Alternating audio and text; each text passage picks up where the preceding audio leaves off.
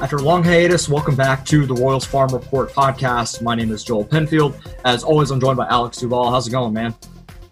Joel, I'm doing well. We're almost done with this draft now. Fourth round just ended, so we're still waiting on the Royals' fifth round pick, but liking what we've seen so far, liking what's fallen into place for them. So I'm pretty excited about the draft this far with one round yet to go. Yeah, it just feels good to talk about baseball and have some baseball news back in our lives. We've so badly needed it. Obviously, we haven't recorded anything since I'm pretty sure at the beginning of the college season back in February. So it's been a while, but it feels good to have a little bit of baseball to talk about. And we're really excited tonight, joined by two other great guys to talk about Royals baseball with, joined by Cody Tapp, who I'm sure you guys have heard on 610 Sports Radio, host of Cody and Gold. Cody, thank you so much for joining us tonight as well. Of course. Thanks for having me. Happy to be here. Yeah, we're also joined by Clint Scoles, who runs RoyalsAcademy.com, does fantastic work over there. How you doing, man? I'm doing well, guys. All right, well, I guess let's just get right into it. The Royals, with their fourth overall pick, took Asa Lacy, a lefty out of Texas A&M. They'll surprise us a little bit. Obviously, things got a little wacky with Baltimore taking Heston Kjerstad, number 2 overall, and then Max Meyer going number 3 to the Miami Marlins. But Alex, what were your thoughts immediately when the Royals took Lacy there at 4? I was shocked both initially that he was even there, and secondly that they passed up on the shortstop from Vandy, Austin Martin. Austin Martin, I feel like, is a guy that if Dayton Moore could build a player in a lab, that's about what you'd get out of him. There are some other reports we got after the draft that, it makes a little more sense maybe why they passed on him, but pretty shocked that they passed on Martin. I was shocked that Lacy was there in the first place, but couldn't be happier with the fact the Royals got who they thought was their guy. I know Dayton Moore came out right after I don't know if it was you, Cody, or if this was on his Zoom call where he said that, they made a decision before the draft that if Lacy was there, that was their guy, and that's the guy they got. So I've always maintained the stance that, whatever Dayton Moore thinks is good for the team, I'm on board with. So if that was their guy and they got him, then, I'm all for it. I just thought – I think I wanted Austin Martin just because I felt like they need position player depth. And Clint can speak to that too, obviously. But that was part of okay, come on. All right, Austin Martin's not supposed to be there, and now he's there. Let's do it. But Lacy is another one of those not supposed to be there, and now he's there, so why not? And based on – when you listen to Dayton talk, and I was texting a little bit with some more front office guys today, I think what it was with Lacy is that it was the potential. We talked a lot. You guys probably too. We spent a lot of time talking about the arms the Royals coming up in the system, and how excited everybody is for Bubic or Singer or Lynch or Kowar. Lacy should be expected to be the best prospect out of all of them. You should expect him to be the best pitcher. So if that's the kind of guy who's available to you, considering what you like in your arms, I don't blame him for taking him. I was surprised he was there, but also, I don't know. The MLB draft is almost impossible to predict, so I guess I should never be stunned anyone's available. Yeah, that's kind of where I was taking it too. I was surprised he was there. Now that I've talked to guys afterwards, I talked to a few scouts today. They thought that he would be. They thought that a lot of the publications had him overrated a little bit, and Martin more of like a 5 to 7 guy, where Lacy was thought to be, the second or third best player, pretty much by everybody in the industry and not in the industry who writes about it. So I thought they might get a chance at Lacy because I'd heard rumors that the Marlins were going Meyer. I guess they were going Meyer all the time. It was never a doubt that was their guy. So the Royals were going to have to make that decision on Lacy versus Bean anyway. So they went and got their guy, and, there's a lot of things to like. I think, Alex, you and I kind of went back and forth. I wasn't as sold on Martin just because I don't know about the power being there. I don't know about the position there. So Lacy kind of fits with the pitchers that they already have, so it makes a lot of sense. The one thing I worry, the only thing that scares me about passing on Martin is the Anthony Rendon thing. Clearly the best college player. Everybody agrees he's the best college player, and then he just slips down because now we'll get somebody else. You're maybe we just want the best college player every once in a while. Yeah, I tend to agree with you there, and that's kind of the thing where I don't know if I like the fact that they liked Nick Lofton. I don't know if it scares me a little bit that he was in the same conversation as Martin. I'm assuming there's a significant money deal that was going to go on there, a significant pay cut from Martin. But if the idea was, hey, we can get Lacey now and Lofton later, and that's the reason they end up passing on Martin. Somebody tweeted as the Murphy's Law that whoever the Royals don't draft is going to go on to be a Hall of Famer. So I'm fully expecting Austin Martin to go and be Ben Zobrist and just be an all-star year in, year out. And so, but I really, again, I don't blame the Royals for taking Asa Lacy. You get a lefty that can throw 97 with that slider, and I would take that every day of the week. I saw several people said he was the most dominant college arm they saw all year. So if that's the pitcher you can get, then I'm all for it. I would have personally been on Austin Martin there, but like Clint said, there were several people who did not think he was that level. I heard I think 7 to 9 was more realistic. So I'm on board, but I was personally second guessing it as the pick came in. Yeah, I think that's where I definitely sat with it. I think because you had so many options for the Royals there at that fourth pick that you weren't really expecting. Zach Bean was still there. You still had Emerson Hancock, Austin Martin. Like, there were so many different directions I think the Royals could go. And Lacey ended up being a little bit of an afterthought for me, and I don't know why. I think it was because I was so expecting him to come off the board at 2 or 3 that I didn't even think he was going to be there. So when the Royals picked him, it did take me by surprise. But I got to see him early in the spring at the Frisco Classic against Illinois, and he had 11 punch-outs in 6 innings, and Illinois just looked absolutely helpless most of those at-bats. So, I mean, he's able to miss bats. He's an impressive dude to watch on the mound, and you can never have too much good pitching, and the Royals now have an embarrassment of riches of it in the top of the system right now. So it's a really good spot for the Royals to be in, to have another guy that they can go to with Singer and Kolar and Lynch and Bubic, just to add to that crop as well. They could just trade one anyway, right, for a position player? That's the problem. That's the problem solved. That crossed my mind. It did. That crossed my mind, Cody. And it's the idea that they traded Sean Manaea for a high level position player, a pitching prospect for the best position player available at the deadline.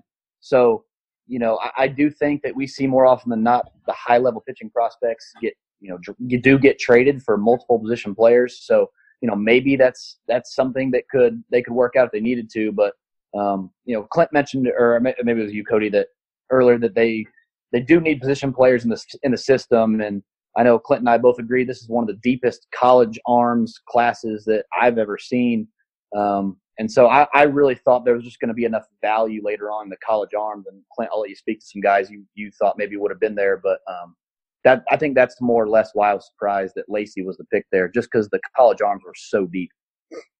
Yeah, that's the only problem I had with it. You already have an abundance of college arms in the minors. And like I said, I wasn't sold on Martin, but I thought that was going to be the pick when it kind of laid out. And you could have had, we saw Cole Wilcox go today. He's probably going to sign with the Padres. I mean, that's a guy that you could have probably inked, saved yourself some money at 41 and inked at 32. There's other arms that you could have had, other good high quality arms. I'm a real fan of Chris McMahon from Miami. That's a guy you could have got later. So I thought there was arms to be had, and there's not really a need. Obviously, you never know. It takes 10 to get 1 is what Dayton always says. But the Royals have a lot right now. They have a ton, and they don't have much in position depth. And then the other thing I was looking ahead to is if this major league team performs like I think most of us think it will, next year's class is pretty arm heavy at the top too, with Rocker and Leiter and a couple other guys that are still going to be there. Ty Madden, the guy that the Royals missed out on a couple years ago. So I just thought if you're not, I understand that Lacey's good. I mean, if he's your top pitcher, I get it, but it just seems like you're really loading up, and then next year you're probably going to take another guy. You never know, but you kind of know, I guess, is what I'm saying. It's a different draft, and they still have needs at position depth. Well, that's like when you go down to the second pick too, they do have a type. Like they finally targeted someone with just like raw power today. Like all right, we'll switch up. But the second round pick is the same as taking Brady McConnell a year ago. It's like all right, let's get a pretty versatile infielder and see how that works. I'm like, man, you got plenty of pretty versatile infielders, especially at the like major league readiness level. As far as the guys who fit into the roster, I don't. Depends on how big of a fan of Eric Mejia or how you want to look at Humberto Arteaga, but between Lopez and Witt already there, and I mean, there's a lot of movement, and they've already moved Dozier around to the outfield. It feels like there's a lot of movement already at those positions. Corner outfielders or outfielders in general, it's like that was always the thing with Martin. I'm already, like it's hard to find lefties who throw 97, so it's hard to really complain about that. But then when you get down to the second round pick, it seemed like they just took kind of another prototypical, flexible infielder outfielder, rather than just attack a weakness. And Clint, you would I think corner outfield probably both agree, as far as they got plenty of arms who will be ready in 2 years. How many outfielders are going to be ready in 2 years? And the list is Khalil Lee, and then I guess hoping, Nick Heath, Heath's back becomes a reality, or, some of those guys that, maybe his hit tool hasn't developed yet. Yeah, my biggest problem with it is that they always seem to stick to the middle. Nick Lofton can play shortstop. He can probably play second. They just never seem to look for some corner thump ever. Yeah. If Torkelson was available, would they have taken him? Yeah, I have to question that. That's not their type, those type of guys. Nick Lofton's a nice player. I just don't know where he fits in.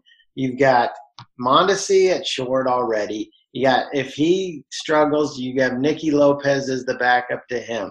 If you got Bobby Witt coming behind him, you've already had to move Brady McConnell off short because you are so deep. You got guys like I'm a really big fan of Maikel Garcia, who they got that's at a low level guy. I just I got a comp from one of their guys today, Mike Bordick. Well, is Mike Bordick who you want to draft at 32? I mean, I wouldn't. That's not where I'm drafting that. Mike Bordick is at 32, maybe 79, 76 or something like that. Well, and the thump, that's just because that's corner outfielders and corner infielders, and that never seems to be a high priority position for him. Of course, the last time they did it, they took Prado, who hit a Bill 90 his last year. So they tried it once and it didn't work out. So that's probably not going to convince them that that's the move again. No, but they don't do it with college very often either. College bats, and you talk about outfielders. I think if you're hoping, Kyle Isbell develops quick along with Khalil Lee and guys like that, and but they just have, just position prospects. They're struggling right now unless these guys that really struggled last year make a turnaround. So go ahead, Alex. That's kind of where I was at too. Is we preach all the time over at Royals Farm Board to people that ask is you don't draft based on need. It's always about position available, and that's true to the extent of if you have one guy over another, and he's clearly better than I tend to agree with that. But when you are so strong in one category, you're so weak in another, and a guy like Austin Martin does present itself. It makes me feel like they must have really thought that Asa Lacy was their guy. But then you talk about Nick Lofton, and it just makes you wonder, where a guy like Daniel Cabrera would fit into their list. Where a guy that is an outfielder that's hit everywhere along the way. I think he was all freshman SEC in 2017, or I'm sorry, 2018. So. It does make you wonder what their board would have looked like and what they were prioritizing, because they've gone pitcher again in the fourth round, and I like Ty Gentry. I think he's a solid enough prospect. I don't know that he's ever going to be an everyday big leaguer. So at what point are you what's the word? Putting an emphasis on college hitters that can hit for thump, that have a ceiling to them, instead of the same type of college player they've been drafting for the last 3 or 4 years, it seems like. Yeah, I look at the Detroit Tigers draft, and I just think that's the exact draft the Royals needed to have. Yeah, they had Torkelson, so the Royals couldn't draft him, but Dylan Dingler, Danny Cabrera, Trey Cruz, Gage Workman, all guys, college bats, all guys that have some thump, have some upside. I mean, that's just the kind of – and they've got the pitching like the Royals do already. They've got, Skubal, and they've got Manning, and they've got Gage Mize. So they've got a similar system to the Royals, but they went out and attacked the same need that the Royals had, I think, with, a little bit better plan than what Kansas City ended up doing. Yeah, I don't mind the Lacy pick, or even, like when I go back through and look at what other scouts thought about, their second and third pick. I mean, all their picks seem perfectly in line with what would be about the right value and decent positionally. It just didn't seem like necessarily directly what they needed. They just kept loading up. Dayton told us I think he made it pretty clear that his plan going forward is to build with power arms. Last time we had the power was in the back of the bullpen, and now this time we're going to try to have them in the front. And that is not the worst strategy for a team that is never going to be able to afford high-quality starting pitching on the open market. But he also, in that same breath, said that you need a lineup that can hit 1 through 9. And, they finished what?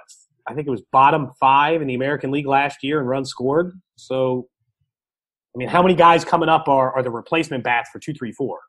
Really, you know what it is, Clint? And I think, Joel, Alex, you know what I think it is? I think they're banking, this plan banks a lot on Mondesi staying healthy and actually developing the hitter. I still think he can be. Oh, totally. I'm still really high on Mondesi, but a lot of this banks on Mondesi just becomes the 3-hole hitter he's supposed to be. Yeah, that's what I was going to go with next. Is this? It to me signals that they must believe a lot in what they already have, and I think that includes guys like Sully Matias, Melendez Prado, who really struggled last year. I think this is overwhelmingly a vote of confidence, and I mentioned that to somebody else last week that. I really thought it wouldn't be the first pick that kind of tipped their hand. I thought it would be the next group of picks that tipped their hand at what they thought, and just at what they drafted. A guy like Nick Lofton, who's not a prep with all kinds of ups. It wasn't Mason Wynn. This to me, it signals they must have confidence in their ability to develop the guys they already have. It's a vote of confidence that they're going to hit at some point. Whether it's the group of Merrifield, Dozier, Mondesi, Lopez, or whether it's guys that are in the minors, Khalil Lee, Isbell, Matias, Melendez, Prado, they've got confidence that one of those groups is going to hit because they haven't put any kind of a sense of urgency into adding bats, save for one pick, I think, last year in Bobby Witt Jr., who that may have been the one pick that, in my opinion, is, hey, we want to add an electric bat into this lineup. So we're going to go get our guy. But everything else they've done the last couple of years just hasn't really done it for me on the offensive side of the baseball. That's because they haven't really shown much numbers. I'm not Clint and I were texting a little bit about Prado earlier just because, you think about where you took him in the top 15 of the draft, and he's a prep bat, so fine, take a little time with it. But, as they've jumped him up, like they will with prospects that high, jumped him up a level to try to start the bat or switch some things about his swing, which he did late last year, and it, bore a little fruit. That's a guy you were kind of counting on coming around to playing first base by now so that you could have power. That's my biggest concern. It's actual power in the lineup. Because for the first, they still have some guys you're hoping for that. But nobody's put together a full season other than Soler. So no Dozier, who has real power. Mondesi, who has real power. There's no full season guys in there, so you just don't really know if anyone's going to pan out.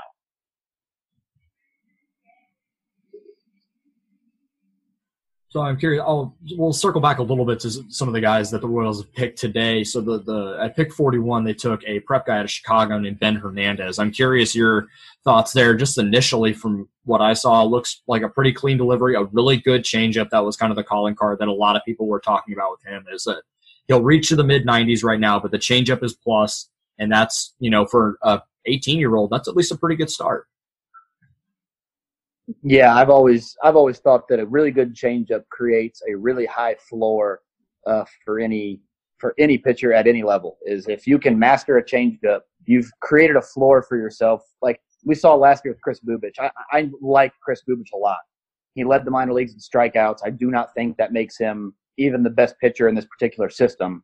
It's that changeup that allows you to propel yourself to at least double-A. Like Chris Bubich's changeup, Jackson Kowar's changeup are going to carry them to a certain level of baseball where they're going to be really successful. Where if you trade that changeup for a breaking ball, I don't think you're guaranteed the same guaranteed level of success. So with a guy like Ben Hernandez, Tampa Bay Rays did a really good job of this in the early 2010s. Is they ended up with James Shields, Alex Cobb, Jeremy Hellickson, who for a while created a rotation that looked like it would be really promising and maybe carry them to the playoffs more than it did, because all those guys they developed had really good changeups. And so I like the idea of taking a prep kid with a really good fastball and a plus changeup. I think it creates a safety net of sorts around the pick. So I'm a big fan of that pick. But then to become a major league starting level of a prospect, you've got to develop the breaking ball. And I've seen quite a few innings that Ben Hernandez threw, mostly with the PDP team last summer, is that breaking ball is not there. So the fastball, the changeup are absolutely ridiculous. I saw him triple down on his changeup on numerous occasions. He'd get a lefty up there. I don't think it was Zach Bean. It might have been Robert Hassel. And I'm probably wrong about that too. But I think it may have been Robert Hassel. He threw 3 changeups in a row, sat him down, said, "See you later." Like, this pitch is good enough to get me by you, and I don't need anything else. So the changeup was really good, but he's going to have to develop a curveball, and he's 18. He's got time. But it's definitely not there yet. Well, especially in their system, he's got time. That's the appeal of a prep arm who has one dominant pitch, which if you're taking prep arms, that's what you're looking for. Okay, does he have a fastball that just buries you at 97 and we'll just worry about the rest? Okay, great. And for a guy like Lacy, you have 3 pitches that are devastating and a 4th you're working on, then that's why you go 4th or where he goes instead. The appeal about that is, like you said, change-ups, it's like the one pitch everyone in baseball is always trying to develop. Like, it's the one pitch that, it goes back to the Greg Maddux quote about Tony Gwynn, essentially, where he's, hey, all you do is move the ball around and change the speeds, and no hitter's eyes can adjust enough to it, except for, fucking Tony Gwynn. Fine. Okay, so unless there's that guy who's stopping you, changing speeds enough will, throw things off that you can get out. And for him, he can slowly develop a curveball over, years. They got so many guys ahead of him right now. If you look at where he is, where would he be? 10? 11? Just in arms? Yeah. Just in arms? Yeah. I'd probably have him right outside the top 10, maybe. Yeah. Yeah. We could go way down the list before we get Singer, Kowar, Lynch, Lacy, Austin Cox, Bolin, Carlos Hernandez. We can get pretty far down the list before you're like, where do I rank him? I like a guy who's got a dominant pitch, and then they can work on the rest of it. Yeah, agreed. And that, like what you were just saying, kind of makes me think even more about the fact they keep stockpiling arms. Is, I would put Ben Hernandez in there, kind of the same category as a Ryland Kaufman or a Charlie Neuweiler, who they kind of already have in the system, right? And Ryland Kaufman's always hurt. I don't know I haven't heard about his health in a while, but big fastball, big curveball. Charlie Neuweiler, same type of way, big fastball, big curveball. And then Ben Hernandez slots in there for me right around the same tier as big fastball, big changeup. And then can you develop a third pitch? Can you develop that pitchability necessary? But like you said, Cody, we can go on and on the list, and we might get to 13 pitchers in the system where Ben Hernandez finally slots in. That's no knock against him. I love the fastball, love the changeup, but just stockpiling to a strength that is going to allow him a lot of time to be able to develop. Like you said, it's not there yet, but he's got all kinds of time to work that in. Clint, how long are they going to wait on Christian Chamberlain? You said you liked that pick. That's not a name I was super familiar with, but it's another college arm in a system that already has a lot of college arms. He, to me, is a bullpen guy. He's fastball, curveball. He's not very big. He's like 5'11". I don't think he's a guy they they see as a starter. I think he's a bullpen arm for them. And, they might run him out to start at first, but I would imagine they look at him in the back end. They've got Plus, they've got so many college arms, like we've talked about. They've got guys, you mentioned Rylan Kaufman. They got a lot of Latin arms that are coming as well. And so I think he's got to be a guy they think that can move somewhat fast through the system. That's another thing where their pick of Hernandez kind of surprised me. I thought he was going to be something that they drafted as a slot guy, as somebody that saved money and then come back with a pick later. And to get, I like Tyler Gentry, but I didn't think that was the upside they were looking for. I wonder if somebody went off the board before they got to their pick. Yeah, you were talking about Chamberlain, Cody, and that's I was hoping they were going to be able to get Eater right there in the 4th round before Miami poached him with the pick right before. And then I think Chamberlain reminds me of a lot of Eater, where it's different body, but essentially the same way that he's attacking you is with a fastball and a curveball from the left side with a goofy angle. Reminds me a little of like a Richard Lovelady pick, where I think Chamberlain will fly through the minor leagues with that fastball curveball combo coming from the left side. And it like Clint said, it's a goofy angle, and he's not very big, so it's even harder to pick up sometimes.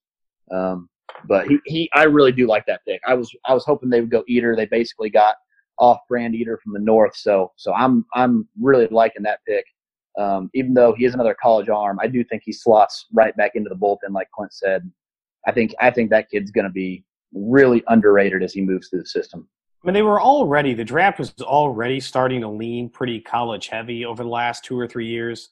A year in which they get limited draft material, limited scouting tape, limited ability to send your scouts to actually go watch a guy. I'm not surprised there's going to be another run on, college arms versus prep guys who they hope will just go to college and they can figure out in a couple of years. Like if you take the risk on a prep player, no matter what position or pitcher this year, you're taking a slightly bigger risk. I know you got but come on, man. Like during the draft, they were showing like, oh man, he hit like 600 this year. I'm like, he had 9 at bats. Yeah. Okay, great. Like I was like, well, he was great as a junior. I'm like, he was playing against 17-year. I played high school like a lot of people play high school baseball, right? That's I played baseball when you're 17. I mean, he's just mowing down a bunch of people. I was never gonna be like, and that's the thing. Like, you need them to completely dominate, and you expect to see that in a senior year. So, like, I'm okay if the Royals want to go more college player heavy this year because it's a year where you just don't get the same kind of tape on guys. Yeah, for sure. And I do think that's the hardest part about judging this draft, no matter who they would have taken at any point, is the lack of information available and the lack of overall picks they're going to have. And I don't know, how much their strategy was changed by Asa Lacy being there for them at number 4. Excuse me, but I do think it is going to be tough. Like in 10 years, if we look back and go, oh man, that class of 2020, it's going to be really hard to judge them too harshly at all, just because of the lack of information, like you said. If Zach Veen goes on to be the best player in this draft, and the 8 teams that drafted above him didn't want him because they were afraid of a track record or lack of information, whatever, it's going to be really hard to blame them because, exactly like you said, they just didn't know. Like, you didn't get to see him for a whole spring. You didn't get to see him, go through a slump, and then how did he handle it? So there's a lot you just don't get to learn about these guys. And with the college guys, you do have a couple years of info on them. So I don't necessarily blame them in that regard, and it will be hard to judge. But it is interesting. If this was their strategy all along, it is kind of interesting to see where they're going in terms of how they want to build this roster for the future.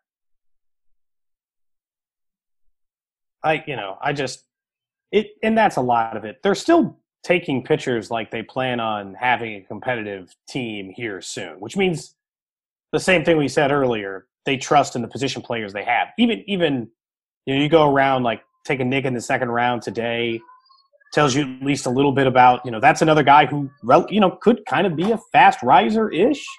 Like, he shouldn't be that long in the system. So, like, maybe that's the guy instead of the other utility guys that they kind of trust in the system to kind of get these things right. So, I mean, they're still acting like their plan is in 2 years to be competitive. I don't know that they can hit that timeline, but they're still drafting like that's the case. Well, the problem I see with that is, Jorge Soler's a pretty big cog in that, and he's a free agent coming up. I mean, Yeah. You got one more year of him. You got after this year, which who knows what you're going to get out of him this year. And, Lofton's got to take over. You don't have Witt for a whole lot of time. Plus Witt's, aging. When's the age curve hit him? They really need Mondesi to take off. They need him to be the cog, the big piece, like you said. But they're not in that great of a spot. They need Dozier to repeat what he did last year, and they need to find some kind of thump at first base, whether it's McBroom or whether it's O'Hearn or going somewhere else. I didn't like the strategy here unless Nick Lofton is, Alex Bregman light. I don't see a whole lot to like, other than Lacey in this draft. I think the good news is about first base, Clint, is that at least that's been a pretty cheap market find across baseball. Like it's a pretty fairly available position in free agency every year. So if Prado never comes around, you can actually buy that problem. You can't solve a lot of problems with money in Major League Baseball, but first basemen who don't develop is at least one. That is true. That is something that they can go out and do. But I guess my question is how much do they evaluate that position? They're so deep. And that's the problem I have with the Lofton pick is that they're so tied to defense all over the field that they just don't go out and get thumpers, it seems, ever. Soler's pretty much the only one that I can remember that they went out and made a trade and, got a guy who ends up being a thumper. Yeah, it's especially kind of weird, because I've talked to Dayton a lot about this in Arizona and, about that Soler trade and how, we can't buy power. We have to develop it. I'm like, well, you have to draft it to develop it. Exactly. You can't and I think sometimes it comes from guys who worked out for them that eventually just found power. I think Kane is always the guy that strikes me as the guy, and not tremendous power, but power, right? Like Kane all of a sudden was like, oh, he can put it in the gap and occasionally over the fence, and he was just a raw athlete. Like, yeah, but that doesn't always, it's easier sometimes to make them better at the other things, especially now, and especially because the Royals are so good defensively at so many positions. I'm with you, Clint. I mean, I wouldn't mind if they occasionally just found some guy who was, slightly overweight third baseman, but hits the ball over the fence all the time, and then just try to work in the rest of the position. Especially because you don't know about Soler, you might have an opening at DH anyway in a couple of years. You don't know. I mean, obviously, I think they'll try to work towards an extension, but you don't know that yet. Yeah, it seems like it's a Diamondback, or not a Diamondbacks, but a Rays strategy for a team that isn't the Rays in developing pitching. That's kind of how I look at what they're doing right now. They're really loading up on arms, college arms. Often the Rays do that often, and then they turn around and trade those guys for position players here and there. But the Royals don't have the track record of developing pitchers. So how much are teams really going to give up for prospects? But if they get a couple of guys up in the bigs from this most recent crop that work for a little bit, maybe it buys them a little equity. You're right. I mean, the Rays can do it, but they get up Singer and, if Singer and Coe are the next two guys up, or Singer and and they actually do something at the big league level, and they got 1,000 guys behind it, maybe it buys them a little equity that they can do it.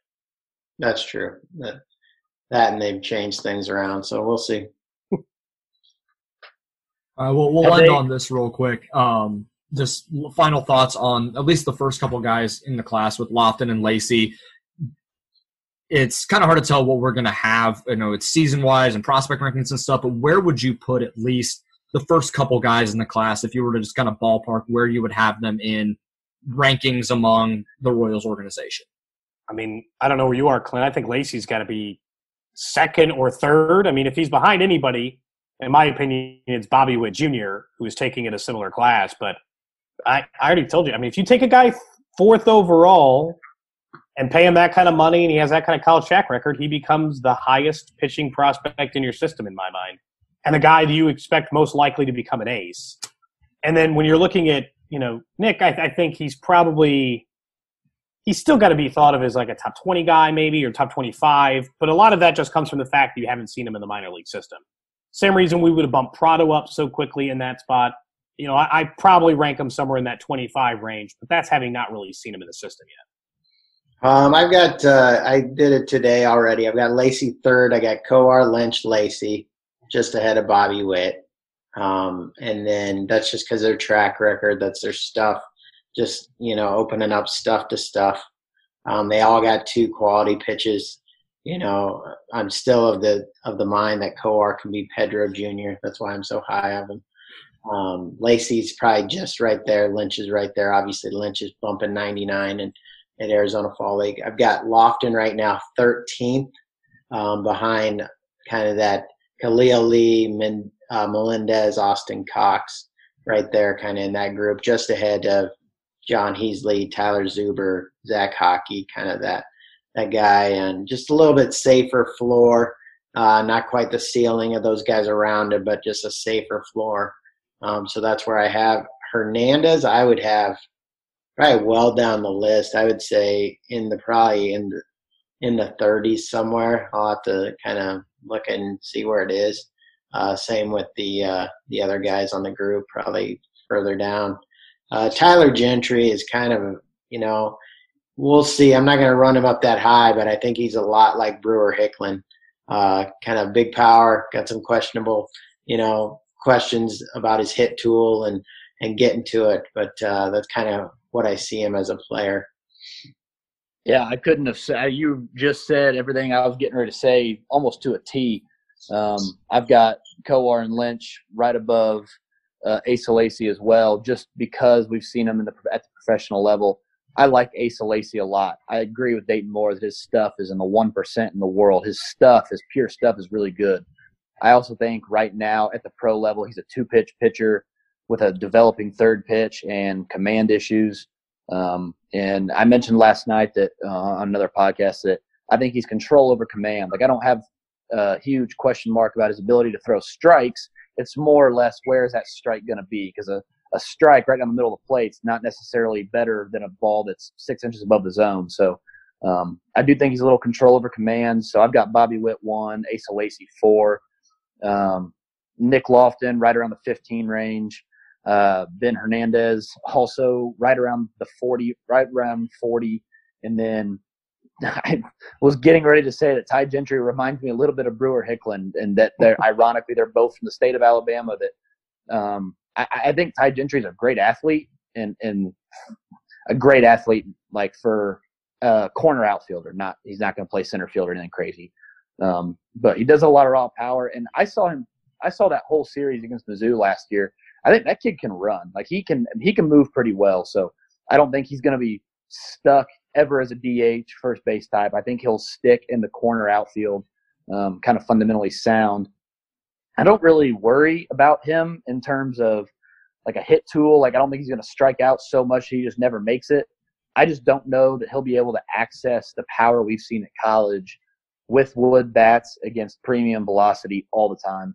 A lot of what I've seen from Ty Gentry is picking on weaker competition. And so, I mean, at some point you got to hit people that aren't as good as you. And he does that really well. I do want to see how he handles 95 all the time. And then Chamberlain, probably in the 50s. I like him a little bit, but he's a reliever, non-closer. So I do like the draft so far in terms of who they got. I do not like necessarily the way that it fits their system today. And I do think that it's important to separate those two things. I do think there can be a world where those two things are separate and we can judge the players they have versus how they fit their needs a little differently, even though I am probably more than – I say a lot that you don't draft on need, and here I am a little concerned with how these guys fit their need. But so I'm interested to see how they fit into the system with the rest of the prospects as soon as they start playing minor league baseball again. I pretty much have all these guys right around where you guys do, in that, you know, pretty much exactly what you guys have been talking about for the last 5 minutes, so I don't feel the need to repeat myself and just make talk in circles. But either way, I think at least the guys at the top here, I am excited about. It's, and mainly, if anything, it's just fun to talk about relevant baseball for the first time in a very long time, rather than talking about constant negotiations between the Players Association and the owners. We actually have real relevant things to talk about with, and guys that we can be excited about for the future of the Royals and just baseball in general. So this has been a ton of fun, and I'm really excited for what the future of baseball we got here. Agreed. All right. I think that wraps this one up. We'll do just a quick go around. Where can everyone follow you on your social media? Alex, where can everyone follow you? I am on Twitter at Duvy. It's DUVY_013. Cody, where can everyone follow you and your work?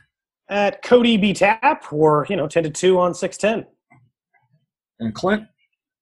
Yeah, you can follow me at Clint Scoles, CLINTSCOLES on Twitter, or you can subscribe to my Patreon, which is patreon.com/Royals Academy. And you can follow me at JT Penfield. Be sure to follow the main site at Royals Farm. And we'll hopefully be back soon with some more baseball news that doesn't involve terrible contract negotiations. Have a great one, everybody.